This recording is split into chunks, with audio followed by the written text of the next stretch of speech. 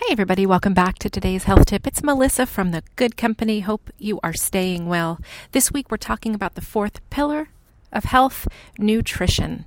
And I wanted to say two things. Diets don't work, right? We know that diets don't work, but we do know what does work. We don't know a ton about it, but I can tell you two things that will work in your favor if you are working on better nutrition. The first is intuitive eating. Really listening to your body, not eating out of boredom, not eating out of anxiety, but really listening. And a lot of times I think when we listen to our bodies, we realize that perhaps we're not hungry for breakfast one day or dinner another day. Maybe another day we eat dinner at 6 o'clock like we normally do, but at 9 o'clock we're still ravenous. Eat when your body is hungry.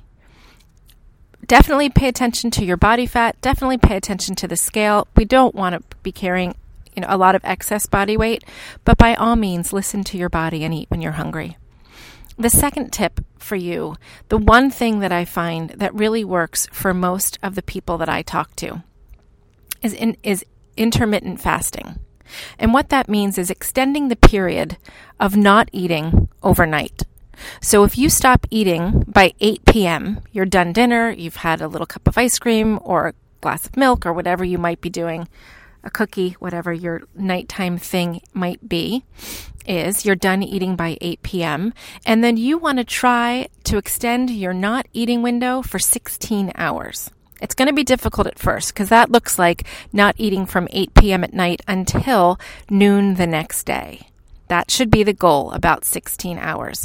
You might find if you're starting out and you've never done intermittent fasting, that you stop eating at 8 p.m. and you get up for work at 6 p.m. and by 8 a.m. you can't take it one more minute. By all means, eat, right? Intuitive eating. But you'll find that as you start working on becoming what's called fat adapted, that your body can go longer between meals. So what might start out as 8 hours becomes 9 or 10. I don't recommend intermittent fasting every day. I think you should pick and choose when you do this practice based on your lifestyle and what works for you. For me, I like to do intermittent fasting on the mornings when I know I'm going to have a hard workout because I like to work out in a fasted state. So I'll start my morning with a cup of black coffee or black coffee with a ketogenic creamer in it. Ketogenic meaning it's going to just provide fat and keep my body in a fasted state. Or water. That's it. Black coffee, keto coffee, or water is pretty much all you can have to stay in that fasted state. So give it a try. There's so many articles now on intermittent fasting, but that's my best advice. Start at 8 p.m., start with a 12-hour window, 8 p.m. to 8 a.m., and work up from there.